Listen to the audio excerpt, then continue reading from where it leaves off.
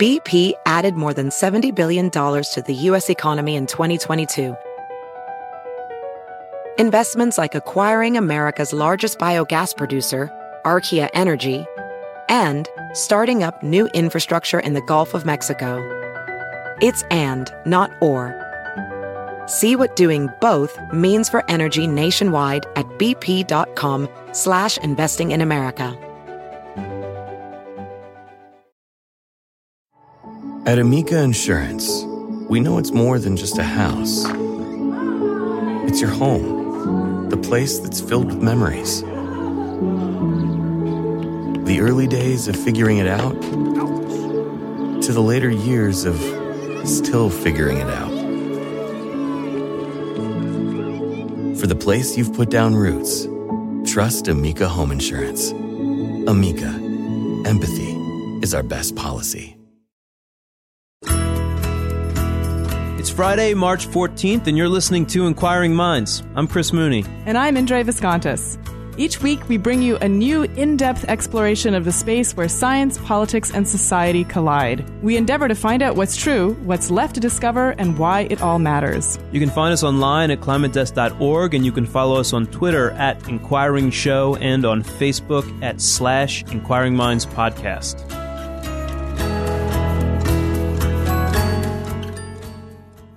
Today's show is sponsored by Credo Mobile, the phone company that stands up for progressive values. The people at Credo know global warming is a fact, and Credo activists are fighting hard to stop the Keystone XL pipeline, which could mean game over for the climate.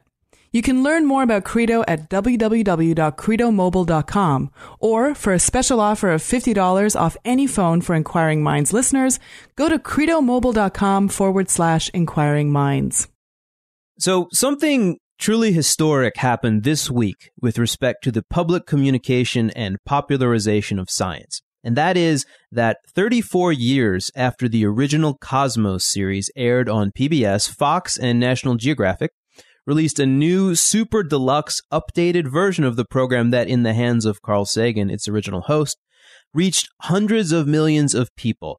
And this new version has come out in what is actually the biggest release of a TV series in history. It's going to reach 500 million homes, 220 channels, 181 countries, 45 languages, and the show itself is quite stunning. It's hosted by the heir apparent to Carl Sagan, Dr. Neil deGrasse Tyson, whose facility when it comes to explaining all things scientific has been, I think it's fair to say, widely noted pretty much everywhere on the internet. And we were super lucky because this week we actually got to have Dr. Tyson on the show to talk about the new Cosmos and to discuss anything from what it's like to follow in Sagan's footsteps to why this is the right moment for bringing Cosmos back to, the problem of the politicization of science. Here's one clip from our interview. Now you speak about the politicization of science, and yes, that happens. People somehow feel they can cherry pick emergent scientific truths to resonate with their philosophies and reject those that don't. My issue here is I'm not going to debate those people or argue with them in a venue. I'm going to instead offer the public this product called Cosmos that alerts you how science works and what it means to express a scientific truth. I claim that all those who think they can cherry pick science simply don't understand how science works. Just like so many other science geeks out there, I'm super excited about this version of Cosmos. And of course, with Neil deGrasse Tyson being the host, it's just awesome. But I have to say, I am completely shocked at how far-reaching it is and just how much it's trending on Twitter, how excited people are. It feels like it's just in my world, but given what you've just said about how it's, the biggest release of a television show in history, this seems like a completely new precedent. Right. I think we're suffering from a sort of curse of low expectations. We're so not used to this kind of thing that those numbers blew me away because I'm used to science getting short shrift in the media. I'm used to the terrible statistics about how little, attention gets paid to science on cable news and about the stats about how science sections have been cut from newspapers. And suddenly this thing comes out and it's everywhere. And I'm like, whoa, I don't even know how to process it. Yeah, and even just a few years ago, I spent a lot of time pitching science-related shows to, Discovery Channel and various other networks just after I made my debut on TV as a miracle detective on the Oprah Winfrey Network. And it was such a hard sell. You really had to convince people that the average TV viewer cared about science. And clearly they were mistaken, because here's this massive rollout. Well, the time might have come around for those shows again, Yeah, but believe me, I am brushing off those pitches. Well, no, so we're thrilled about Cosmos, and we're going to hear a lot of great insight from Dr. Tyson in a minute. That's our interview for this week. But first, let's talk about some other things in the news that we've noted this week. So first, Indre, what is up with the science of de-extinction? Yeah, this is another one of those phenomena that all of a sudden seems to be in every single media outlet. Carl Zimmer has a great cover piece in the National Geographic magazine, and there's been some writing about it in the New York Times. And of course, it's this idea that we can now bring back extinct species, the Jurassic Park of the current day. And it's exciting from simply because it's cool, right? I mean, we all watched Jurassic Park and we thought, well, what a great idea. Is this ever going to happen? And it turns out now the science is actually around to make it happen. And so all of a sudden, it's no longer just a, wow, wouldn't it be cool if? And now it's a question of, okay, hang on a minute. Is this an ethical thing to do? Is this something we should be doing? So I have to say, if you know me well, I definitely have my issues with libertarians because so many of them are climate deniers. But there's a part of me that finds really enticing this part of the libertarian techno-optimist vision of remaking the natural world to make it better than it was before. And that sometimes means, full steam ahead, we need to colonize Mars. And sometimes it means, hey, we can bring back the passenger pigeon and the Tasmanian tiger, and wouldn't that be awesome to do it? And, I find that optimism kind of intoxicating. And for the people who are scared by this, I think that we have to just sort of make a footnote and reference our show on GMOs with Steve Novella, where we basically took apart the argument that, some things aren't natural and shouldn't be done. Because with these species, their extinctions were caused by humans in many, many cases. So, if it's unnatural to bring them back, it was unnatural to make them go extinct. So, you get into all these contradictions. And I think that the thing that is a valid concern is an ecosystem going to be upset? Can it not handle the proliferation of some new organism, which I can see? But as long as you have that dealt with, then I like it. Yeah, and I think we can never really predict exactly what bringing back a species, what effect that will have on a given ecosystem. But, so often invasive species get introduced into ecosystems, and then we have to deal with the consequences. So in some ways, just by understanding that this is potentially an issue, we're already way further along than we are just when, rats colonize an island because they came on a ship. And in some ways, I see this as the animal equivalent of GM food, right? Just as you mentioned, we've been creating breeds of food for thousands of years, and now all of a sudden everyone's up in arms about this idea of genetically modified organisms. Well, here we have, again, a species that we could create just from genes that we find in, the fossil record or what have you. But we've been selectively breeding domestic animals also for hundreds, if not thousands of years. I think that bringing back mammoths would be a kind of a big deal. You'd have to definitely have that situation under control. Yeah, well, and they do have a long gestational period and a long maturation period, so it's not like it would happen in an afternoon. Got it. Well, yeah. So I'm interested to see this play out, and I think the question is who does it first, and what species do they do it with, and is there any regulatory apparatus? Well, what happens then? And I'm not clear on all those things, but I don't. It's one of those things you can't put back in the bag either. It's just cool to talk about and think about. Well, something I noted this week. So we always hear these concerns about climate change. It's gonna really upend the world. For instance, it might change the borders of nations as sea level rise swallows up coastlines and forces a lot of people to migrate to other places, higher ground, maybe, a country that they didn't used to live in, but they've lost a lot of ground in their home country. So something like this has been conjured, for instance, with Bangladesh and sea level rise. And so their idea is that this could spark a lot of conflict around the world, conflicts that turn on resources. And there's a case that's actually been made that the conflict in Syria might have been exacerbated by drought conditions that in turn might be tied to climate change, the kind of thing that you would expect under climate change. We don't hear as much, though, about how past changes in the climate, even before we were causing them by burning fossil fuels and changing the atmosphere, might have also had these kind of grand, historically scaled effects. But get this, there's a new paper. It is just out in the Proceedings of the National Academy of Sciences. And in here, scientists use tree rings going back, a record of tree rings going back over 1,000 years to reconstruct the climate of central Mongolia. Why Mongolia? Well, it turns out that some interesting things happened there that we all kind of know about. What they find is that the 15-year period when the climate was the wettest and the warmest was the period when Genghis Khan rose to power and made his many conquests. And this is roughly the years 1211 to 1225 CE. And the paper says, here's a quote, "We propose that these climate conditions promoted high grassland productivity and favored the formation of Mongol political and military power." So in other words, there was more growth of grasslands that supported more horses and more livestock, and that was the basis on which Genghis Khan was able to exert so much military force. So this is a story of just how much impact a change in climate can have. It can rewrite the course of history.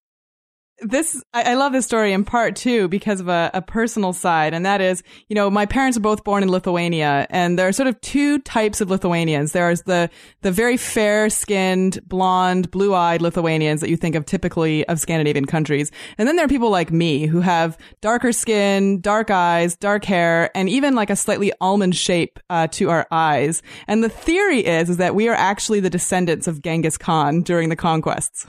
Wow. Well, no, there's a lot of genes that are ultimately influenced by this conquest, as I understand it. So absolutely, but there's a serious side to it too, which of course is that climate deniers are going to point to this and say, hey, the climate's been changing sporadically for hundreds, if not thousands of years. Why is this century any different? Well, and it's a fair point until you consider that no one's claiming, no one's ever been claiming, as far as I know, that there weren't climatic changes. There were ice ages, right? Before humans were burning all the fossil fuels that are submerged under the ground. So no, this just gives us a window on how consequential those changes could actually have been, and how much they could have shaped history before. And that lets us project forward and say, you know what, it's going to be a big deal again. And this is not the only example. I don't think the science is as well established on this. This is my understanding based on a brief reading. But there is research suggesting that the very cold climatic conditions were involved in what we call we don't know exactly what happened, what we call the extinction of the Neanderthals in Central Europe. And the theory is they had to travel a lot farther for food. And what did that happen? That brought them into more contact with our ancestors. And then what happened? We don't exactly know. There was both interbreeding. There was also probably conflict. Anyway, they are not with us anymore. And there's an idea that climate change might have fed into that as well. Not human-caused climate change, but climate change. Yeah, I mean, the interesting thing now that we have in our toolbox, of course, is models from scientists that might be able to predict more accurately what's going to happen with the climate in the coming years, so that perhaps we can prepare for it and not see it as such a massive disruption on the human species. Yeah, but droughts in particular, I mean, it's very easy to see how periods of sustained droughts can lead to resource conflicts, or the opposite in the case of the Mongols. But that seems to me like a pretty simple equation. Yeah, I guess we all have to go back and read Jared Diamond's Guns, Germs, and Steel again. Yeah, all the examples are in there. And Collapse. We've got to read that Absolutely. one too. Okay, so with that, let's take a short break, and then we'll be back with my interview with Neil Tyson. Today's show is sponsored by Credo Mobile, the phone company that stands up for progressive values. Credo supports groups like the Union of Concerned Scientists, 350.org, and the National Center for Science Education. You can learn more about Credo at www.credomobile.com. Or for a free Google Nexus 5 offer, go to credomobile.com/inquiring minds. Neil Tyson, welcome to Inquiring Minds. Thank you. I'm happy to be counted among those who you consider to be inquiring. Definitely you are. I mean, the epitome of inquiring is being at the center of the biggest science television event in a very long time, a remake of the classic Cosmos. So how does it feel to stand on that Monterey cliff where Sagan stood and even echo some of his words? Yeah, those Monterey Cliffs, you remembered those. They're stunning. And particularly for me as a city kid, to be sort of just dropped into this boundary between land and sea and air and cliffs. And so, yeah, it's just stunning.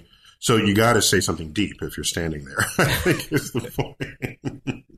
Nature's expecting you to not just say, well, just watch the show, It's like,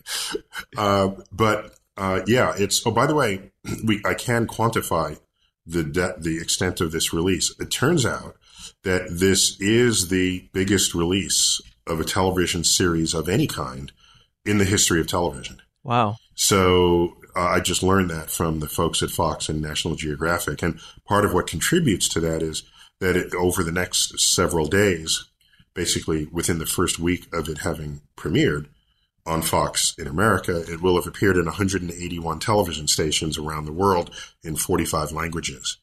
And so somebody is thinking, someone who's in charge, we're talking about network executives, are saying to themselves that this is important and it needs the widest possible audience. And so I would have always felt that just as a scientist and as an educator, but to have people who are the gatekeepers of media such as this feel the same way tells me that maybe science is becoming mainstream in ways that I think it should have been happening long ago.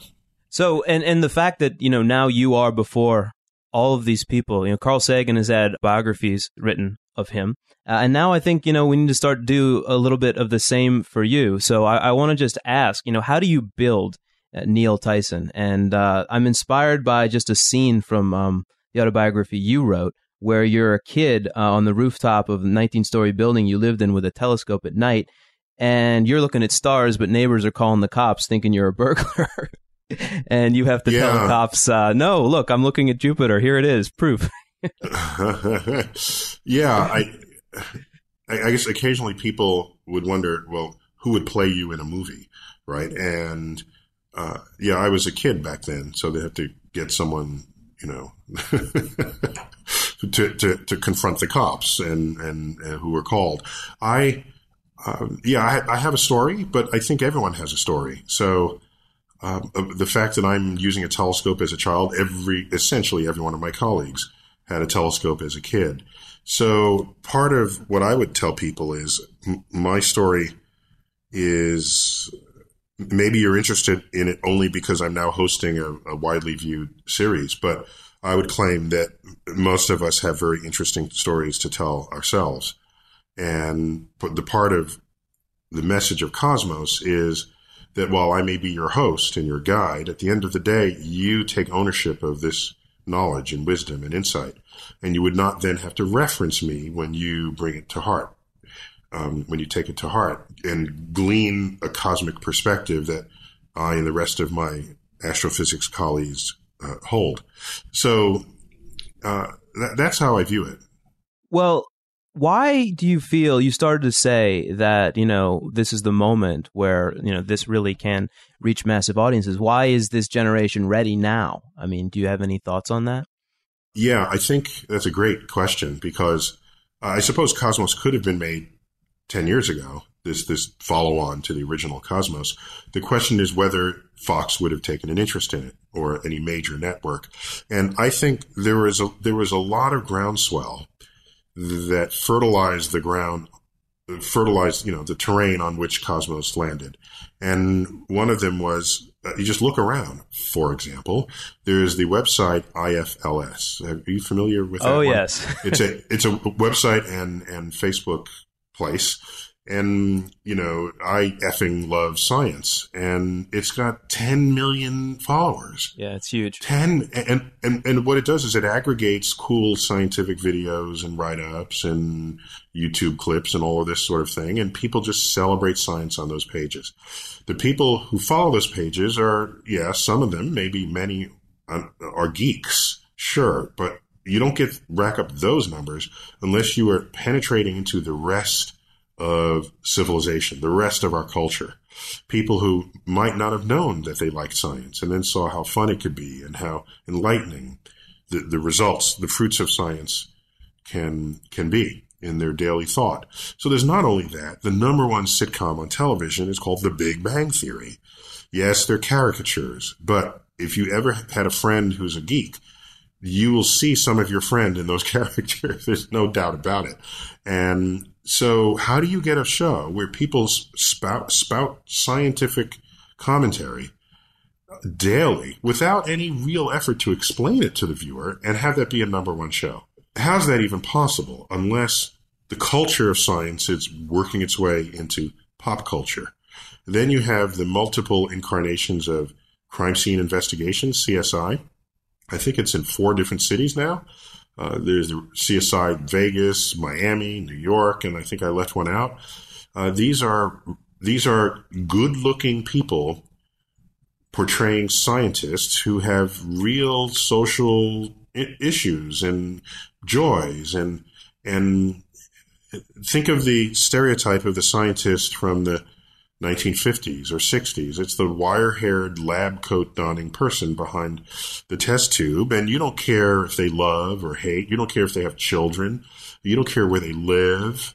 You don't care what their thoughts are other than to get the results to stop the disaster.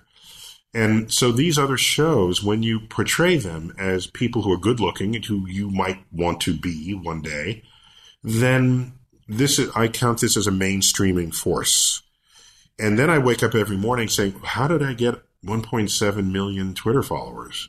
Should I remind them that I'm an astrophysicist? By critiquing gravity, that's how. Maybe I should tell them, folks, I'm an astrophysicist, all right?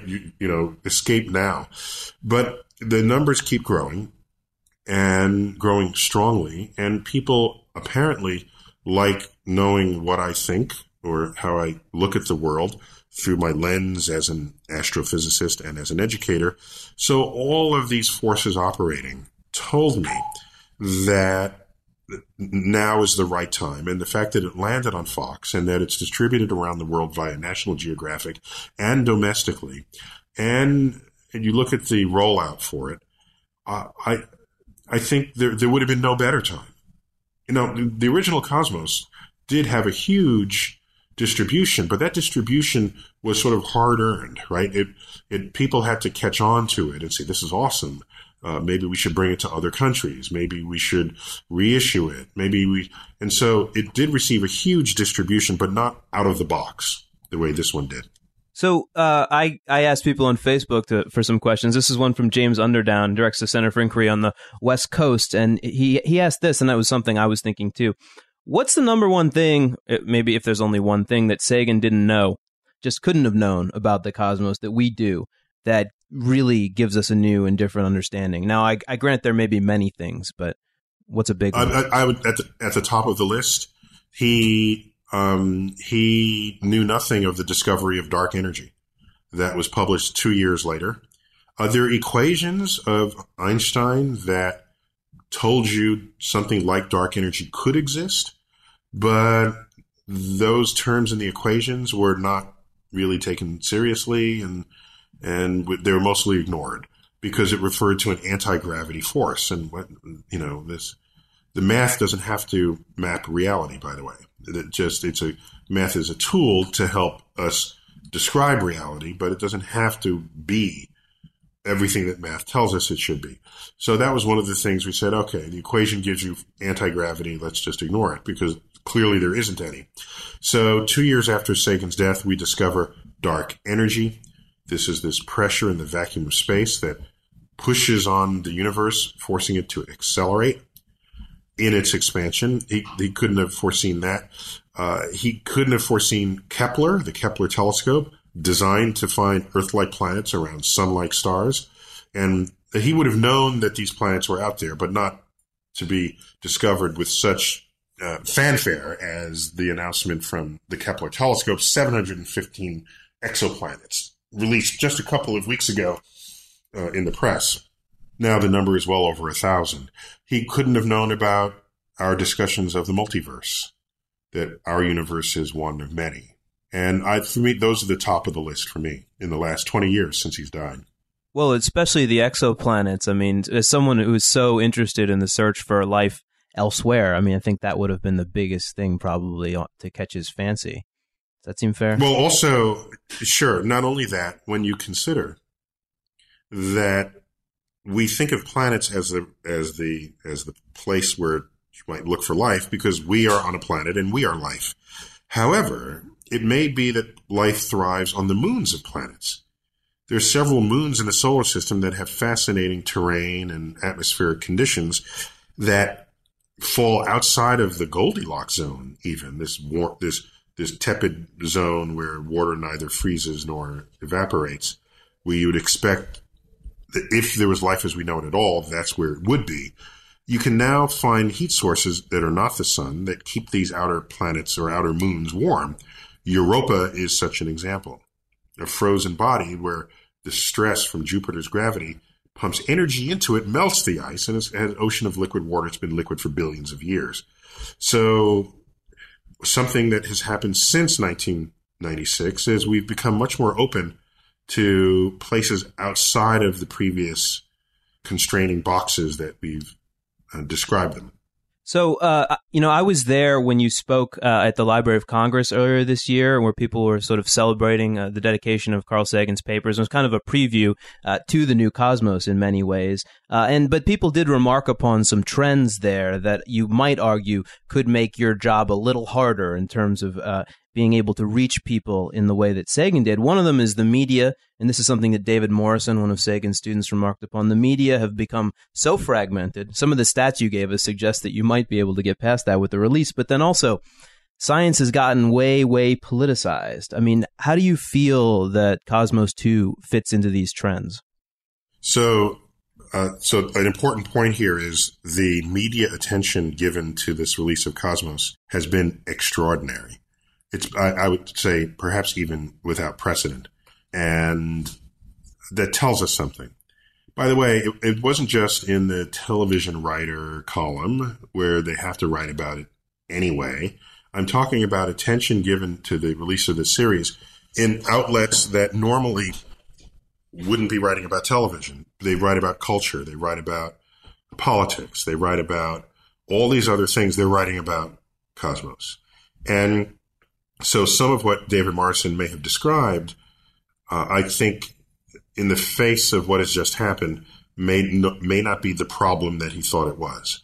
Now you speak about the politicization of science, and yes, that happens. People somehow feel they can cherry pick emergent scientific truths to resonate with their philosophies and reject those that don't. My issue here is I'm not going to debate those people or argue with them in a venue. I'm going to instead offer the public this product called Cosmos that alerts you how science works and what it means to express a scientific truth. I claim that all those who think they can cherry pick science simply don't understand how science works. That's what I claim.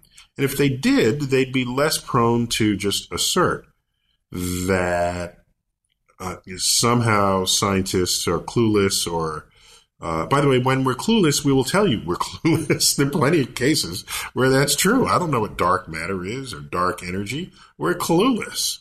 All right. I don't know how we went from inorganic molecules to self-replicating life.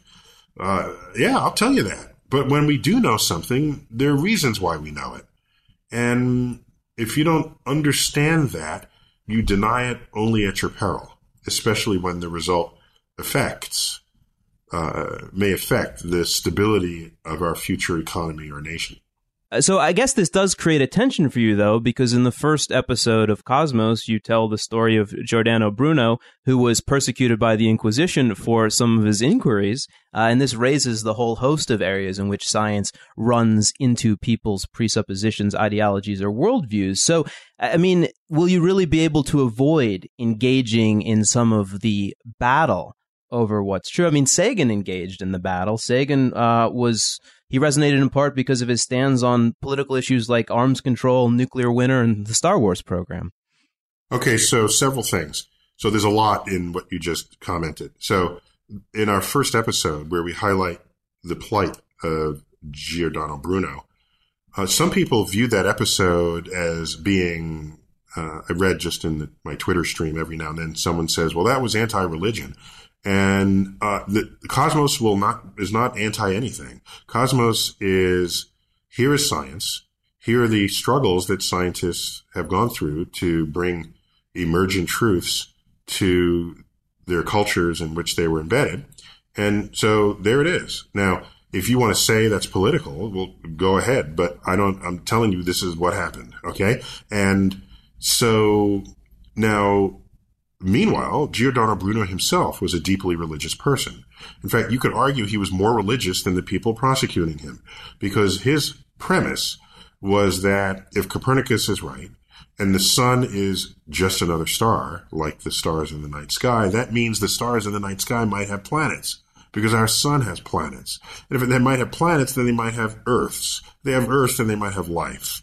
And so the God he was worshiping, the God Bruno was worshiping, would be a God of over all the life in the universe. A bigger God than the one that puts Earth in the center and focuses only on the affairs of humans. So it was a battle of religious ideologies, one of which would come closer to the expressed scientific truth than the other. So that's all. The real culprit here is not whether it's religion, or the real culprit is dogma. And it would be true in any form. Could be cultural dogma, business dogma, yes, religious dogma, but also anytime you have a doctrine where that is the truth that you assert, and that what you call the truth is unassailable, you've got dogma on your hands. And so Cosmos it's an offering of science and a reminder that dogma does not advance science. It actually regresses it. That's something to know. Now, with regard to Carl Sagan would debate people on all manner of issues, and I don't have the time or the energy or the interest in doing so. As an educator, I'd rather just get people thinking straight in the first place, so I don't have to then debate them later on. But Carl spoke up on other matters, other political issues like nuclear winter and things. By the way, the people ask, well, where is today's citizen scientist, as there were yesterday? And the fact is, in the Cold War, the foundation of Cold War might was derived from nuclear arsenals. And nuclear arsenals are based on atomic weapons, and atomic weapons are the brainchilds of physicists. So if you were a peace-loving physicist, you carried a certain level of accountability for the weapons arsenals that were holding the world hostage. And so you would not be surprised that the most outspoken scientist of the day would then be the physicists. Today, the threats to the world are basically not nuclear. They relate to, there's threats to your privacy, there's bio threats, there's chemical threats, there's hacking threats, there's wars are fought with drones and with precision weaponry. None of that comes directly out of the physicist's shop. The people who are there, those are engineers, and they're biologists, chemists. So are you going to turn to the physicist to be the peace-loving person speaking out against drones? Or are you going to get the aerospace engineers who would become peace-loving to do that? So this is my point. Carl Sagan and others would be the natural people in a time of a war where the weapons were invented by our scientific brethren. Otherwise, and plus, plus, the concept of war is bad was primarily a Vietnam concept. In the Second World War, people fighting Hitler were not saying war is bad. They were saying Hitler is bad, and we need to fight a war to get rid of him. So I'm not going to judge the path of history in this way. I'm just going to offer science and tell people how powerful this knowledge is and how responsible one needs to be going forward, because I think what we all want is to preserve our species and to preserve our culture and civilization in ways that can be enjoyed for generations to come. Do you feel then that part of this message in terms of preserving, and I mean, part of the original Cosmos was about how precious the Earth is and how we can threaten it. In this case, we can threaten it with nuclear weapons. I mean, do you think part of the message now has to be we can threaten it because we can change its temperature in a way that's going to have all kinds of terrible... Well, that's correct. We can. There are many ways we can threaten. We can say, well, let's save Earth. No, we'd be saving ourselves. Earth will be here long after we're extinct, in all cases. So the messaging is you are equipped and empowered with this cosmic perspective achieved by the methods and tools of science applied to the universe. And are you going to be a good shepherd or a bad shepherd? Are you going to use your wisdom to protect civilization, or will you go at it in a short-sighted enough way to either destroy it or be complicit in its destruction? If you can't bring your scientific knowledge to bear on those kinds of decisions, then why even waste your time? Science, what distinguishes Cosmos from all other documentaries that I've seen, not only in its original incarnation, but for the new one, is we're not only telling you about science and what it has come to teach us, but we tell you about why science matters. And that's what distinguishes Cosmos from other documentaries that may just rip pages from a textbook and put it in a curriculum for you to learn. So in the original Cosmos, Sagan actually said, I think it was in that opening on the Monterey Cliffs that we already mentioned, he said, we're a way for the cosmos to know itself. But it seems to me, I don't know that we know the answer why we are a way for the cosmos to know itself. And recently we had on the show a mathematician from Berkeley named Edward Frenkel who posited in the New York Times that maybe we're living in a simulation because math works so well to describe everything, letting us know the cosmos. So do we have any answer to that question? Why can we use math and it actually works? Yeah, math is a stunning invention of the human mind that captures the language of the universe. So people like to think philosophically about that, and I do too, but usually over a beer. But if I'm not drinking a beer, I say to myself, we studied the universe and we decoded the language that the universe speaks in, and that language is math. Now, if you studied carefully Chinese people, right, and you don't know any Chinese, but you have pictures of them and you watch them interact and you record the sounds that come out of their mouths and what they do, and you associate actions with sounds and gestures, you can figure out what that language is eventually. It's not overnight, but you can figure it out. And then you can say, I'm now going to go to China and talk to Chinese people because I got this. Well, that's really all we did with the universe, except it took centuries to figure out the language of the universe. And it's not only the good thing about the language of the universe is you can learn it in one place and apply it somewhere else, right? So you can learn Mandarin in Beijing and go somewhere else in China and speak Mandarin and they'll understand you there. I don't see that as fundamentally different from what we did with the universe. Now, there are branches of math that you can just invent that have no known correspondence to what's going on in the actual universe, and that's fine. In the past, there have been just such branches invented that we would later show had relevance, like non-Euclidean geometry, the geometry of space where the space is not flat, it's curved, and parallel lines meet rather than don't meet. And weird things go on compared to the rules you learned in geometry class. Well, that was discovered mathematically before it had any real application to the world. And so that's interesting too, that there can be math we invent and later on see how it fits. But otherwise, there's separate arguments, I think, for why the universe is somebody's computer simulation, someone's master's thesis in a higher dimension, or in a zoo of universes that are just somebody's experimental laboratory. Gotcha. Well, I think that just remains sort of one of the fascinating, goosebumpy questions here that, of course we don't have all the answers, and I guess that's sort of one of them. Let me just ask you one more question. So what, you've established the distribution of the new cosmos is massive, and you've definitely established the voice of it and what it hopes to achieve. What counts as a win? What will make it everything that you wanted it to be? The fact that it aired at all. That's the win.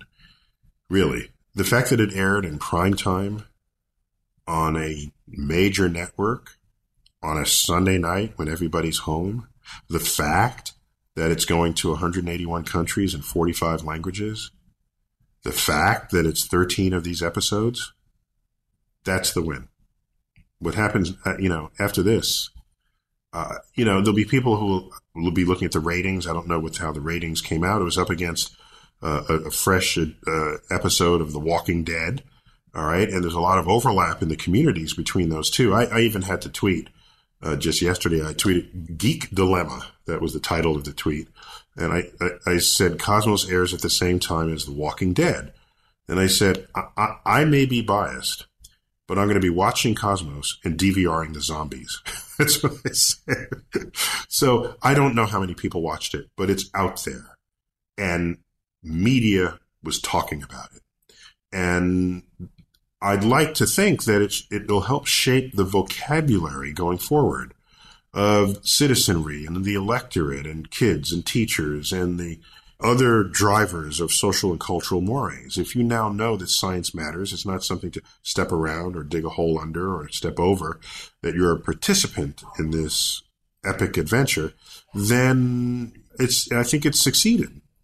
And if people talking about it at the water cooler the next morning, that's even better. But I will not say, well, if it doesn't hit these numbers, it's failed. I think it's a beautiful product. And I say that even if I were not a part of it. The extraordinary investment of time and energy with Ann Druyan and Steve Soter, the writers, and the visual effects people. In Cosmos, there are things that happen just smoothly that if you stop and pause for a moment, they're just extraordinary, right? I'm standing by a lake, and then this creature walks out of the lake that's been extinct for hundreds of millions of years. And I just say, here's the first vertebrate to come out of the ocean onto land. And it just happens as I walk by it. The fluidity of extraordinary visual phenomenon is itself extraordinary. And I think one of its successes could be just the ease with which it is reeling you in to learning the methods and tools of science. Well, it is a spectacular thing to watch, and congratulations on this happening, and it's been really great to talk to you, Dr. Tyson. Thank you very much.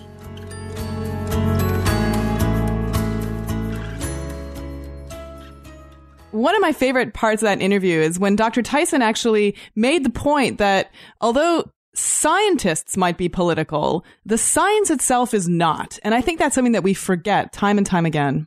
Yeah, I'm skeptical, though, that you can really protect it in the way that one wants to. I mean, it's wonderful to try to educate everybody and to stay away to some extent from the things that are hot button issues, but you can't stay away fully. And what we've seen is that sort of politicization kind of gets everything in its maw. And when Cosmos, the original Cosmos, Carl Sagan has plenty of stuff about evolution in there, and hearing Dr. Tyson talk, I think that we're going to be seeing that again. He made some references to evolution content. I mean, the creationists, they're gonna reject it. They're going to tweet about it and argue about it and denounce it. It's gonna happen, and insofar as it's high profile, it's gonna happen more. So, in some sense, you cannot fully avoid that happening to scientific content, even if you want to. Yeah, no, I mean, I'm sure that the content itself will be, questioned by, by humans, opinionated people and so forth. But the fact is that the facts are going to outlive all of us and all of our political climates. And that's what makes it exciting, and also what makes it's so obvious in a show like Cosmos, where you really are trying to talk about science and its huge breadth. It's not just one particular subtopic. And I think it's the fact that we are actually considering our own place in this massive set of multiverses. I mean, forget universe. That's just, it brings this kind of awe of science back to the forefront.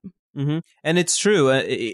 Compared with that vision, that sublime vision, and if you watch the first episode of Cosmos, there's a couple of moments when it like hits you in the gut, right?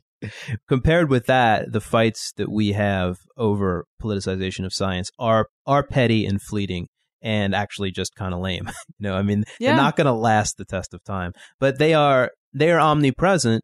And, it wasn't just our interview, not every interview, but many interviews I've seen with Dr. Tyson. People are trying to get him to talk about the political issues of the day. So, that's kind of a line that he has to walk.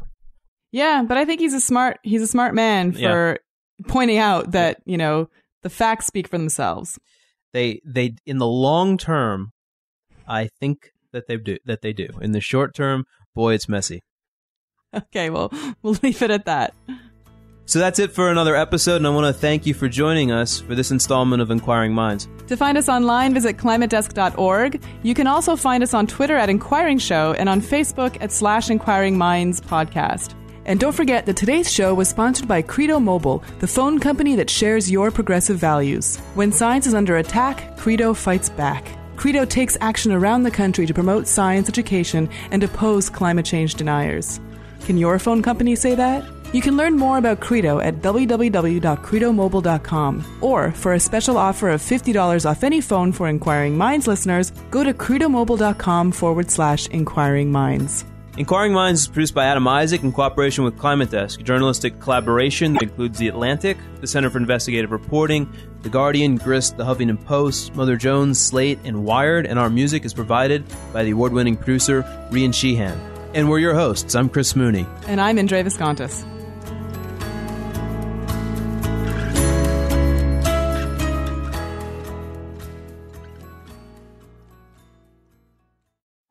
At Amica Insurance, we know it's more than just a car. It's the two-door coupe that was there for your first drive, the hatchback that took you cross-country and back, and the minivan that tackles the weekly carpool. For the cars you couldn't live without, trust Amica Auto Insurance. Amica, empathy is our best policy.